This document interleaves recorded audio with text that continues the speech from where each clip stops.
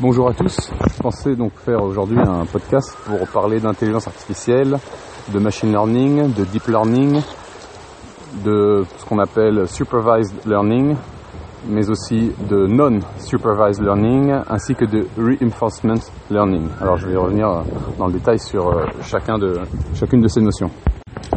Alors il ne faut pas mélanger toutes ces notions, elles se chevauchent, elles sont imbriquées les unes dans les autres, on va le voir, mais elles revêtissent des sens quand même relativement différents. Alors déjà, l'intelligence artificielle.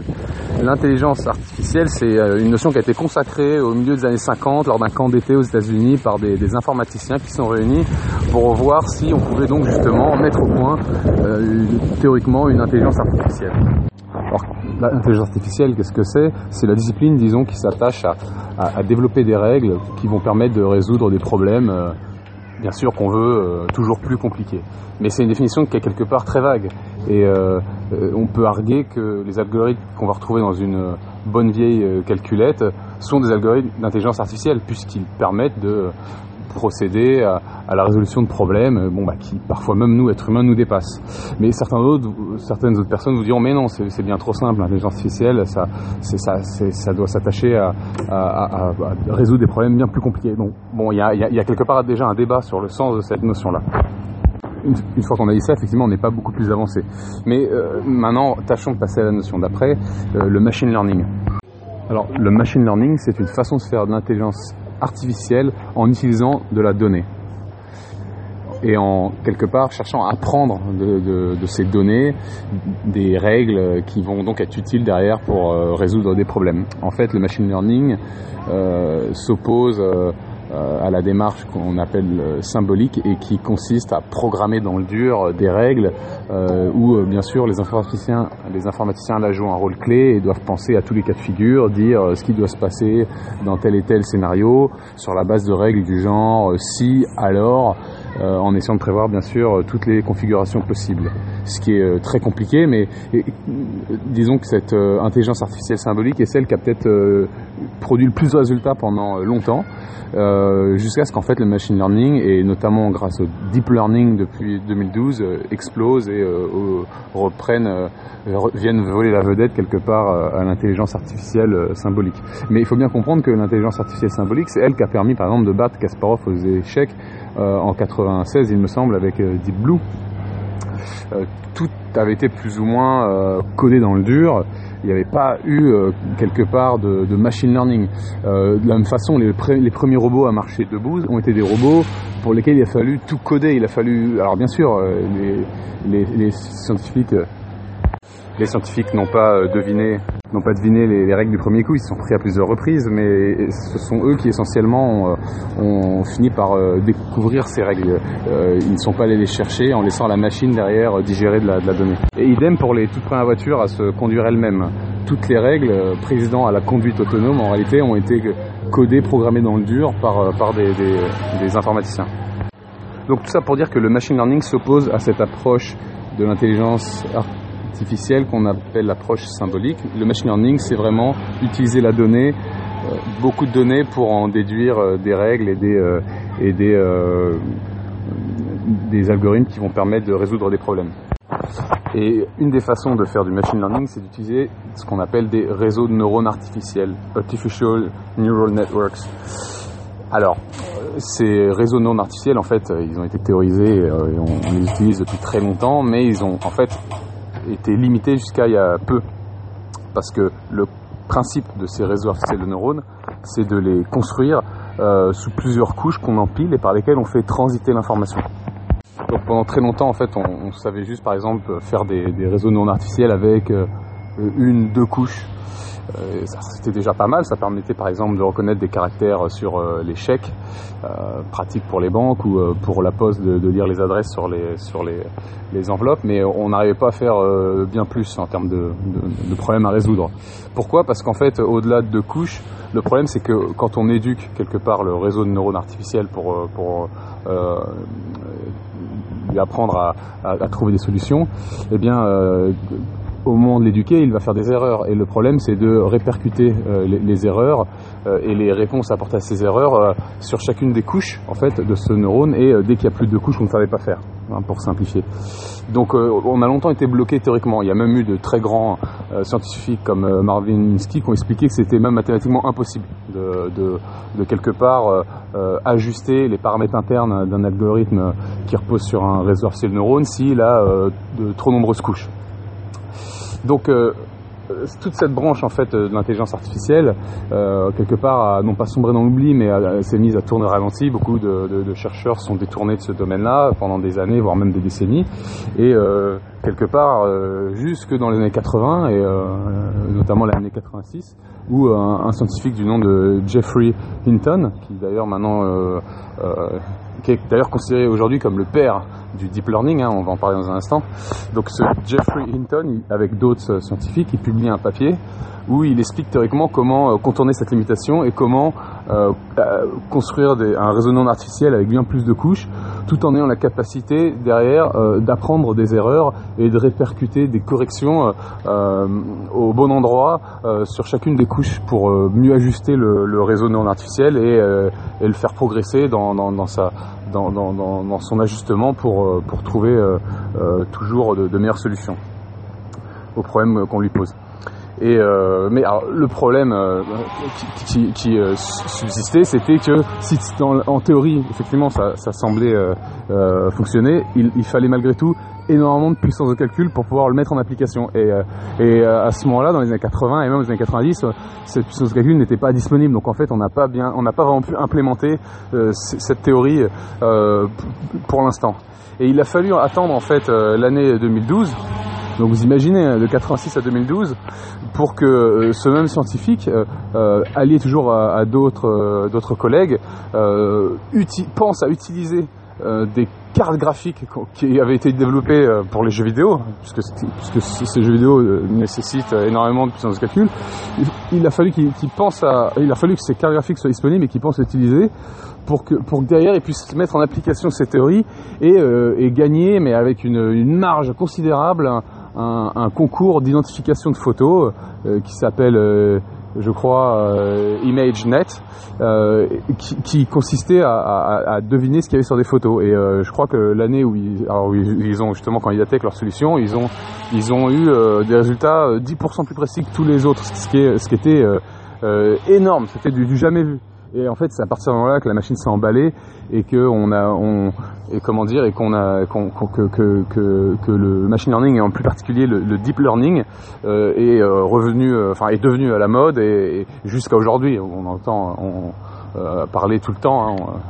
Et alors pourquoi d'ailleurs deep learning ? Eh bien parce que c'est du machine learning mais qui va reposer sur un empilement de couches de neurones artificiels très haute, c'est-à-dire qu'en fait on va avoir possiblement même des dizaines, voire des centaines de couches et donc c'est cette hauteur qui fait qu'on utilise le mot deep pour profond, donc voilà la profondeur en fait de ces algorithmes. Et alors le mot de deep learning lui a été utilisé pour la première fois par Andrew Ng qui était un chercheur de chez Google et qui donc lui avait utilisé cette technique pour exploiter les images disponibles sur YouTube pour justement procéder à l'éducation de ces algorithmes. Donc pour récapituler, le deep learning c'est vraiment un exemple de technique qui a d'abord été théorisé mais qui n'a pu vraiment prendre forme que le jour où on a eu énormément d'informations disponibles, donc cette base de données d'images, plusieurs millions d'images je crois, ImageNet, et de l'autre côté des cartes graphiques, des processeurs donc assez puissants pour déployer tous les calculs nécessaires.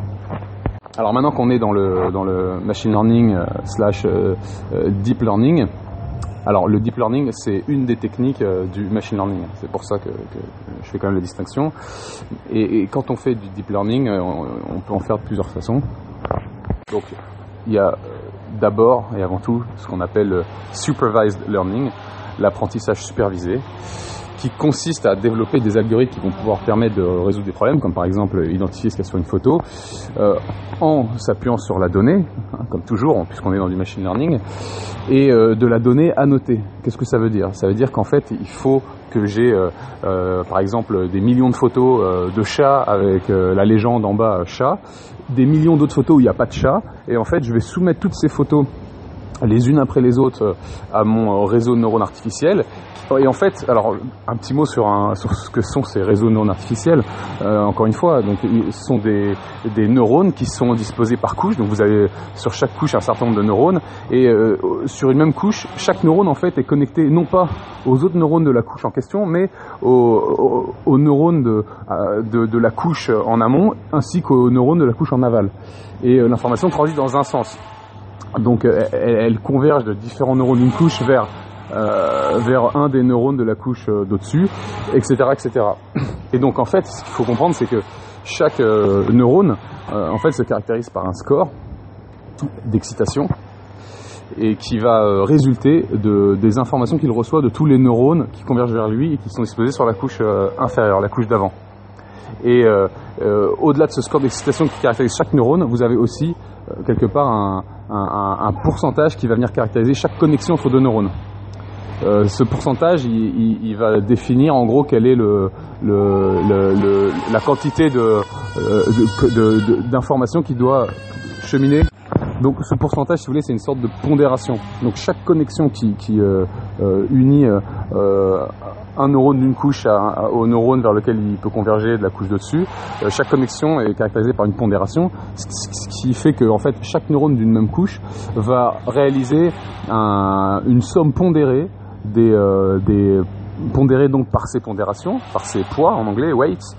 Donc chaque neurone d'une couche va réaliser la somme pondérée des scores d'excitation des neurones de la couche précédente qui convergent vers lui.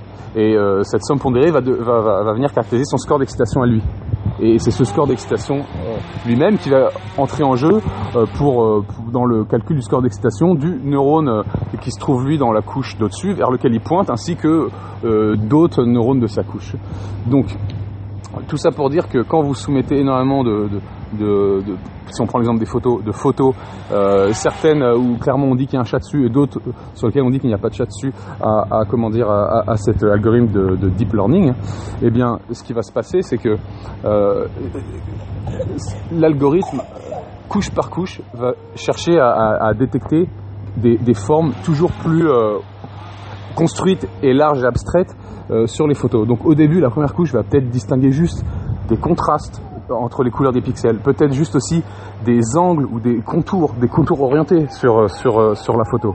Et puis la couche dessus va quelque part additionner tous ces contours et va peut-être distinguer un début de commencement de forme, un début de commencement de museau, un début de commencement de moustache, un début de commencement d'oreille, etc.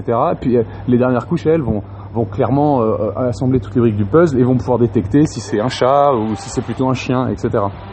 Et en fait, si vous voulez, les toutes dernières couches tout en haut, ce qu'elles nous disent, c'est un score de confiance dans le fait que ce soit un chat. Donc oui, je pense que c'est un chat à 95%, je pense que c'est un chien à 13%, je pense que c'est un rat à 2%. Donc voilà ce qu'on a derrière, in fine, tout en haut, en résultat. Et donc ce qui se passe, c'est que quand on soumet... alors au début, on va dire qu'on a tous ces neurones disposés par couches, les couches empilées les unes sur les autres, avec des scores d'excitation qui sont au hasard et des pondérations entre chaque connexion, enfin les pondérations des connexions entre chaque neurone qui elles-mêmes sont au hasard. Donc ce qui se passe, c'est que quand on soumet une photo par exemple d'un chat, effectivement on veut que l'algorithme in fine nous dise oui, il y a bien un chat à 100%. Dans l'idéal, voilà ce qui devrait se passer. Mais dans la réalité, peut-être qu'il va nous dire non, je pense qu'il y a un chat à 2%, peut-être je pense qu'il y a un chat. Donc effectivement, comme au début, les scores d'excitation de chaque neurone et les pondérations de chaque connexion entre deux neurones ont été définis au hasard, l'algorithme nous raconte n'importe quoi. Donc là où il y a un chat, il va peut-être nous dire in fine que lui, il voit un chat à 2% de confiance. Donc en fait, ce qui va se passer à ce moment-là, c'est qu'on va mesurer l'ampleur de l'erreur entre ce qu'il aurait dû dire, à 100% c'est un chat, et ce qu'il a dit. Et justement, et c'est là où quelque part où tous les travaux de Jeffrey Hinton dans son papier de 86 prennent sens, c'est que en fonction de l'ampleur de cette erreur, on va pouvoir répercuter les corrections à appliquer à l'algorithme sur chacune des couches et sur chacun des neurones et des pondérations à la juste proportion de leur contribution à l'erreur. Et c'est ça qui était très compliqué. Et là, je schématise énormément, mais c'était ça qui était très compliqué derrière. C'était de répercuter les corrections ici et là au niveau des pondérations pour qu'on aboutisse in fine à une réponse plus proche de la réalité, donc à un pourcentage plus élevé s'il s'agissait bien d'un chat. Maintenant, effectivement, avec ce qu'on sait beaucoup mieux faire qu'avant, c'est répartir ces correctifs à la juste proportion de la contribution de chacune des couches à l'erreur. Et donc, en procédant à l'ajustement de ces pondérations, au fur et à mesure qu'on va soumettre des photos à l'algorithme, tantôt des photos où il y a effectivement un chat, où donc on veut un pourcentage de confiance très élevé dans le fait qu'il y ait un chat, et tantôt des photos où justement il n'y a pas de chat, et là on veut qu'ils nous disent 0% de chance qu'il s'agit d'un chat. Ou alors peut-être un pourcentage plus élevé s'il y a beaucoup de points communs avec un chat, si par exemple on lui montre un chien ou peut-être même encore plus élevé si on lui montre un lion, etc. Donc on va lui montrer des photos à la fois il y a des chats, à la fois il n'y a pas de chat, et on va donc pouvoir à chaque fois calculer par rapport au résultat qu'il va donner non seulement pas juste le fait qu'il s'est trompé, mais l'ampleur de l'erreur. C'est ça qui est important, l'ampleur de l'erreur, et comment on la répercute derrière sur tous les paramètres de l'algorithme pour qu'il en retienne une leçon. Et c'est en ce sens-là qu'en fait l'algorithme apprend. Mais on parle là d'apprentissage supervisé, c'est-à-dire qu'il faut énormément de données et de la donnée annotée. Et c'est pour ça que c'est laborieux, mais ça produit des résultats miraculeux. Alors, les biais quelque part de ce type d'algorithme, donc on appelle de deep learning, et en l'occurrence ici d'apprentissage supervisé, c'est que déjà, si l'info est incomplète ou biaisée, l'algorithme lui-même va être biaisé, il va reproduire des biais qu'il peut y avoir dans des données. Donc par exemple, si on fait du deep learning, de l'apprentissage supervisé dans de l'analyse de CV, si derrière, dans les choix qu'on a fait, on a fait de la discrimination, l'algorithme lui-même va faire de la discrimination. Ce qui se passe aussi, c'est qu'en fait, parfois, ces algorithmes de deep learning, ils peuvent complètement bugger. C'est-à-dire que là où nous, entre deux photos de carottes, on verrait bien sûr à chaque fois des carottes, et ce serait clair pour nous qu'il s'agit de carottes, et bien à quelques pixels près, qui serait à la limite presque même imperceptible pour nous. Dans un cas, l'algorithme lui va bien voir une carotte, mais dans un autre cas, il va complètement disjoncter, il va voir une mitraillette. Donc ça c'est un problème effectivement qui est quand même significatif, parce que ça veut dire qu'on peut quelque part piéger. Alors bon, il faut comprendre comment l'algorithme a été fait aussi pour pouvoir bien le piéger, ce qui n'est pas du tout évident, mais voilà, il y a des cas qui montrent qu'on arrive à faire bugger comme ça des algorithmes. Les limites aussi, c'est que c'est quand même très consommateur de données et de ressources. Donc pour paramétrer, éduquer un algorithme, il faut énormément de ressources. Alors une fois qu'il est paramétré, après pour juste l'exécuter, là ça demande bien moins de ressources, mais bon, effectivement le fait que ce soit très consommateur de ressources, c'est peut-être aussi une des limites. Donc voilà pour ce qui est de l'apprentissage supervisé. Après, je vais parler de l'apprentissage non supervisé. L'apprentissage non supervisé, c'est peut-être là où quelque part les scientifiques sont le plus bloqués, et c'est ce qu'ils entrevoient vraiment comme le chemin vers l'intelligence artificielle générale, c'est-à-dire l'intelligence artificielle de niveau humain, celle qui va être capable de quelque part produire des niveaux d'abstraction bien plus élevés. Donc l'apprentissage non supervisé, ça consiste en fait à juste donner de la donnée à l'algorithme, mais de la donnée qui n'est pas annotée, sans lui dire si ce qu'il nous dit est bon ou pas, juste le laisser lui identifier dans de la donnée des comportements récurrents, des corrélations, des ensembles de données qui ont des points communs et qui se distinguent donc des autres. Donc en fait, de tels algorithmes, ils sont censés pouvoir faire un tri et ordonner la donnée par cluster sur la base d'un nombre suffisant de points communs. Donc c'est très différent dans l'approche de l'apprentissage supervisé, hein. Donc là on est dans l'apprentissage non supervisé, non-supervised learning. Et alors bien qu'on patine, en réalité il y a déjà eu des choses assez incroyables de fait, et dès 2012 d'ailleurs.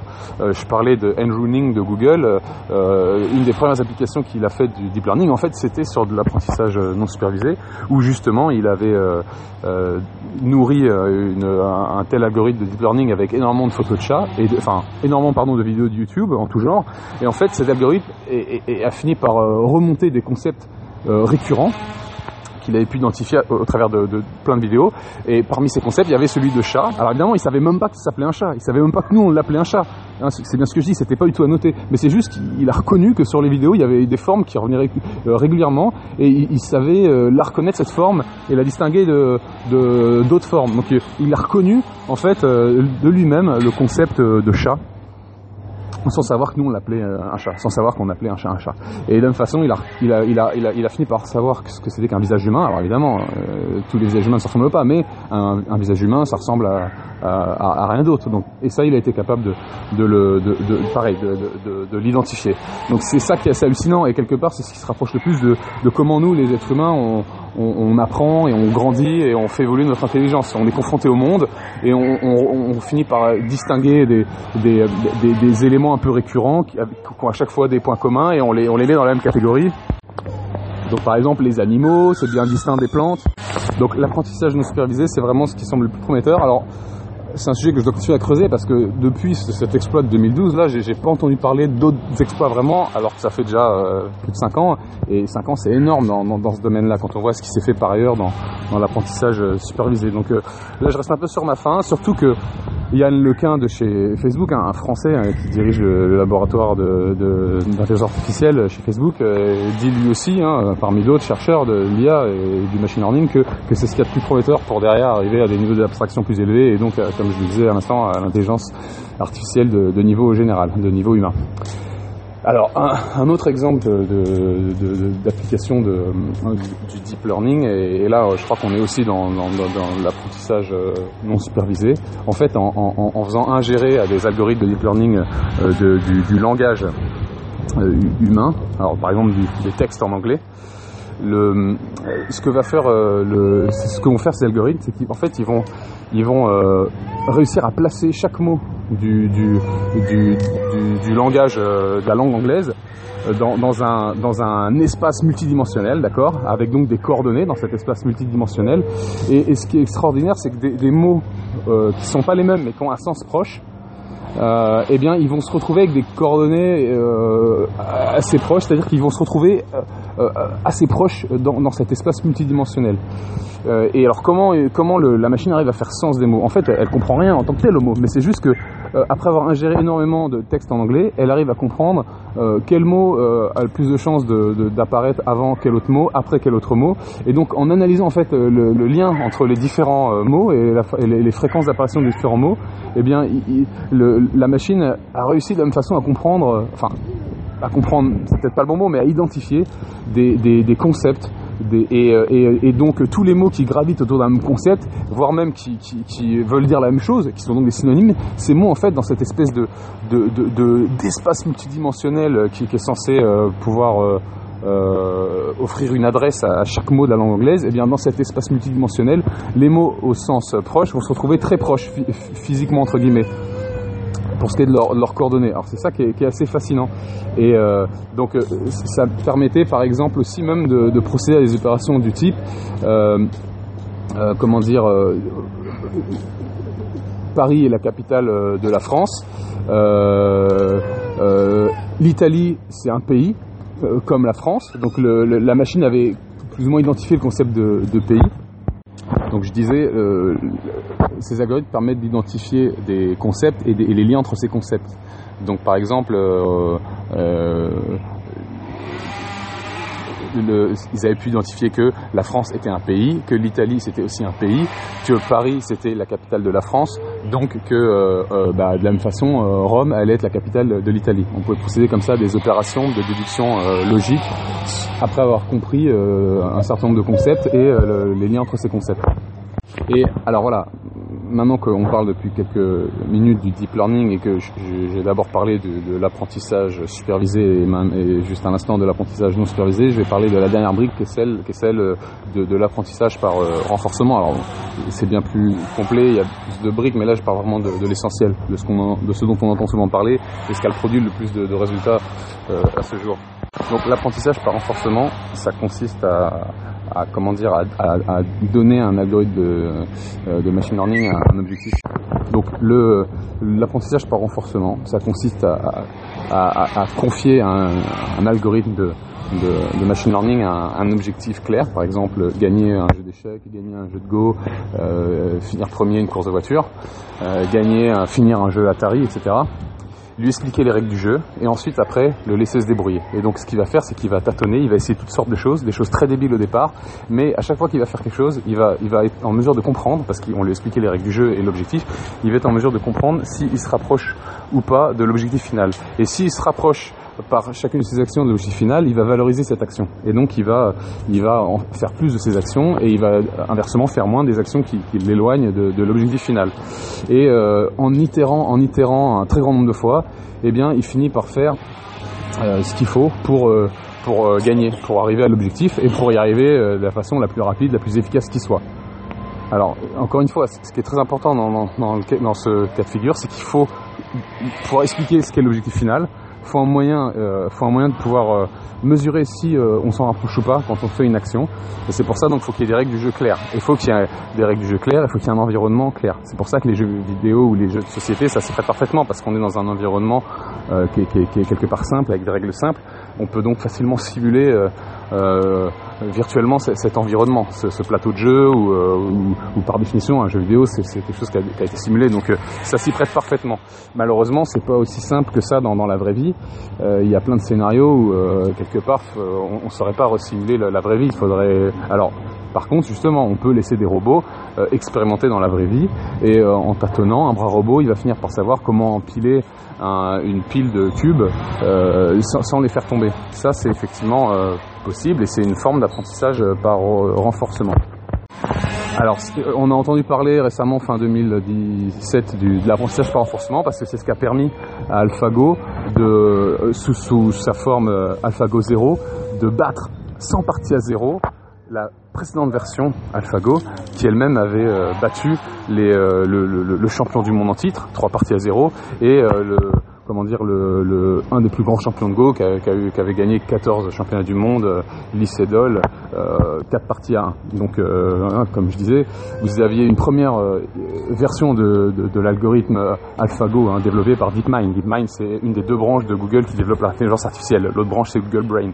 Donc DeepMind, qui est dirigé par Demis Hassabis, ils ont mis au point un premier logiciel, AlphaGo, qui avait réussi à battre donc les meilleurs champions de Go du monde, mais c'était un algorithme qui reposait pas que sur de l'apprentissage par renforcement. Il avait aussi eu à digérer 150 000 parties de grands maîtres. Dans sa dernière mouture, AlphaGo 0, là, ce qui est hallucinant, c'est qu'en fait, on s'est passé complètement de la donnée humaine. Et c'est ça qui caractérise l'apprentissage par renforcement, c'est qu'on n'a pas besoin forcément de fournir soi-même de la donnée, et encore moins de la donnée à noter. Et là ça tranche avec les discours de beaucoup, dont par exemple Laurent Alexandre qui explique que tous ceux qui disposent du plus grand nombre de données, c'est eux qui les mieux placés pour mettre au point les meilleurs algorithmes d'intelligence artificielle. C'est pas vrai dans le cas de deep learning. Dans le cas de deep learning, c'est pas vrai dans le cas en tout cas de l'apprentissage par renforcement, puisque les algorithmes eux-mêmes vont générer leurs propres données. Alors en l'occurrence ici, c'est en jouant contre soi-même. Donc on a expliqué les règles du jeu de Go et on a laissé l'algorithme jouer contre lui-même. Et après quelques jours d'entraînement, il a atteint un niveau dingue, puisque comme je disais, dans sa dernière mouture, celle qui a appris à jouer contre elle-même seulement et en se passant des parties de maître, sa dernière mouture a battu 100 à 0 la précédente version qui, elle, avait déjà battu les meilleurs champions. Donc autant vous dire qu'on arrive à des niveaux hallucinants. Et donc ils ont réussi d'ailleurs à réutiliser le même logiciel, alors pas exactement le même, mais une version pas forcément trop différente, si bien qu'en fait on peut dire que c'est leur algorithme qu'ils ont d'ailleurs rebaptisé Alpha 0, qui était donc relativement adaptable. Ils ont su l'utiliser pour le jeu des échecs, et en 3 heures d'apprentissage des échecs en partant de zéro, juste en partant des règles des échecs et de l'objectif qui est de gagner, en lui expliquant ce que c'est que gagner, et bien en 3 heures d'apprentissage il a réussi Alpha 0 à battre les meilleurs logiciels de jeux d'échecs. Alors, comme je disais, certains critiquent l'apprentissage par renforcement, ou du moins pointent ses limites en expliquant que ça ne marche que si on est capable de simuler l'environnement dans lequel il va essayer d'apprendre des choses. Et c'est pas le cas de la vie des hommes qui se retrouvent dans des situations compliquées et dont les objectifs sont pas forcément d'ailleurs aussi très clairs. C'est vrai, mais moi ce que je me dis aussi, c'est que ça dépend de ce dont on parle, mais si déjà on arrivait à produire une intelligence artificielle qui maîtrise le langage humain, qui est capable de répondre à n'importe quelle question dans de plus en plus de contextes, en donnant satisfaction à son interlocuteur, ce serait déjà hallucinant. Ça changerait, je pense, déjà énormément de choses. Et en fait, il est possible de procéder à de tels tests. On peut imaginer que des algorithmes de deep learning qui reposent sur de l'apprentissage par renforcement soient déployés sur des millions de chatbots et puissent discuter en ligne comme ça avec des êtres humains, sans que d'ailleurs ceux-ci ne le sachent forcément. Donc ça pourrait consister à truffer des sites de rencontres avec de tels chatbots. Et en fait, la récompense, c'est que plus une conversation avec un être humain va durer longtemps, plus c'est qu'il est sur la bonne voie, plus c'est que l'algorithme produit les bonnes paroles, dit ce qu'il faut dire. Et donc plus on va le récompenser. Et c'est peut-être ainsi qu'il va finir par passer le Turing test. Donc moi, il y en a beaucoup qui critiquent, qui dénoncent les limites. Donc, comme je disais, beaucoup dénoncent les points de ces limites de l'apprentissage par renforcement, mais j'ai l'impression que moi, ça pourrait quand même être un moyen pour la machine d'arriver à passer le test de Turing, c'est-à-dire pouvoir tenir une conversation de plus de 30 minutes avec un être humain sans que celui-ci ne devine qu'il s'agit en face derrière d'une machine. Alors, voilà, tout ce que je vous ai dit là, ça repose sur ma veille, sur tout ce que j'ai lu. Je suis pas non plus un chercheur en intelligence artificielle, donc si vous avez détecté des erreurs, n'hésitez pas à me le dire, je rectifierai. Mais je pense avoir fait une bonne synthèse de ce qui se fait. Alors, je vais peut-être parler d'un dernier type d'algorithme de deep learning qui sont les GAN, Generative Adversarial Network, en fait, qui sont des algorithmes qui vont se composer de deux algorithmes, un qui est le générateur et l'autre qui est le discriminateur. Donc il y en a un qui va générer des solutions et l'autre qui va faire le tri. Et alors ça paraît tout bête, mais c'est en fait révolutionnaire, c'est récent et c'est assez puissant, puisque par exemple c'est ce qui a permis de produire à une IA de produire des photos, donc des images photos, d'un réalisme photographique clair, des photos d'êtres humains qui n'existent pas. Donc, alors, ce qui s'est passé, c'est que, alors, il y a une phase d'éducation qui suppose d'ingérer énormément de photos d'êtres humains, mais après avoir plus ou moins compris comment fonctionne un visage humain, la machine va générer des visages humains inédits, originaux, et donc ça c'est la partie générateur, et après il y a la partie discriminatrice, elle qui va dire si oui ou non, oui, c'est assez ressemblant à un visage humain pour quelque part être proposé en solution à la fin.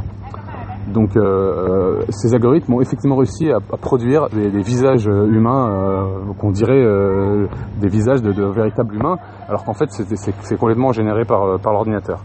Donc c'est assez révolutionnaire. Ce même genre d'algorithme de deep learning qui repose donc sur des algorithmes GAN, donc Generative Adversarial Network, ont été capables de produire de l'art, des peintures qui ont ému en fait un public, puisque en fait ils ont exposé quelque part des peintures produites par cet algorithme, ainsi que des peintures produites par des êtres humains, et après avoir sondé ensuite le public a dit en majorité qu'ils ont été plus émus et touchés par la créativité et l'originalité des peintures produites par la machine. C'est assez troublant. Alors après, vite, ça renvoie à ce que c'est que l'art. J'ai eu un long débat là-dessus avec des amis.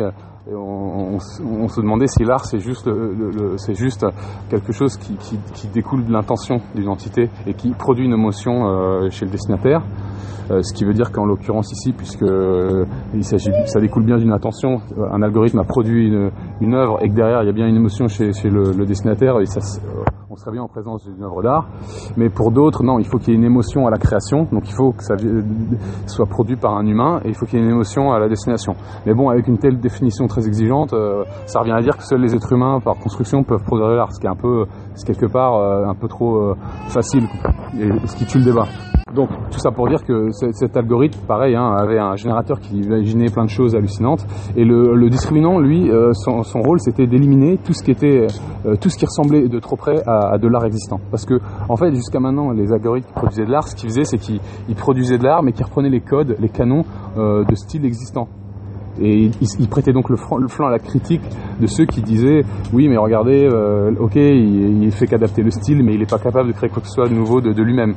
Eh bien ces algorithmes viennent tordre le cou à cette idée reçue, puisque justement la partie discriminante de l'algorithme venait éliminer ce qui ressemblait de trop près à des choses existantes. Donc on arrivait à des œuvres d'un nouveau genre assez hallucinant et qui donc ont pu émouvoir le public plus que les œuvres qui étaient le fait de l'homme. Donc encore une fois, voilà une pierre dans le jardin de l'humanité. La machine semble être créative. D'ailleurs, au jeu de Go, la version première donc AlphaGo qui a battu des êtres humains, elle a réalisé des coups d'une beauté hallucinante pour les spécialistes, parce que dans ce jeu-là, il faut aussi beaucoup d'intuition et même de la créativité, comme je disais. Donc rien que déjà avec cet exemple de cet algorithme de jeu de Go, on est peut-être en présence d'une IA qui peut être créative.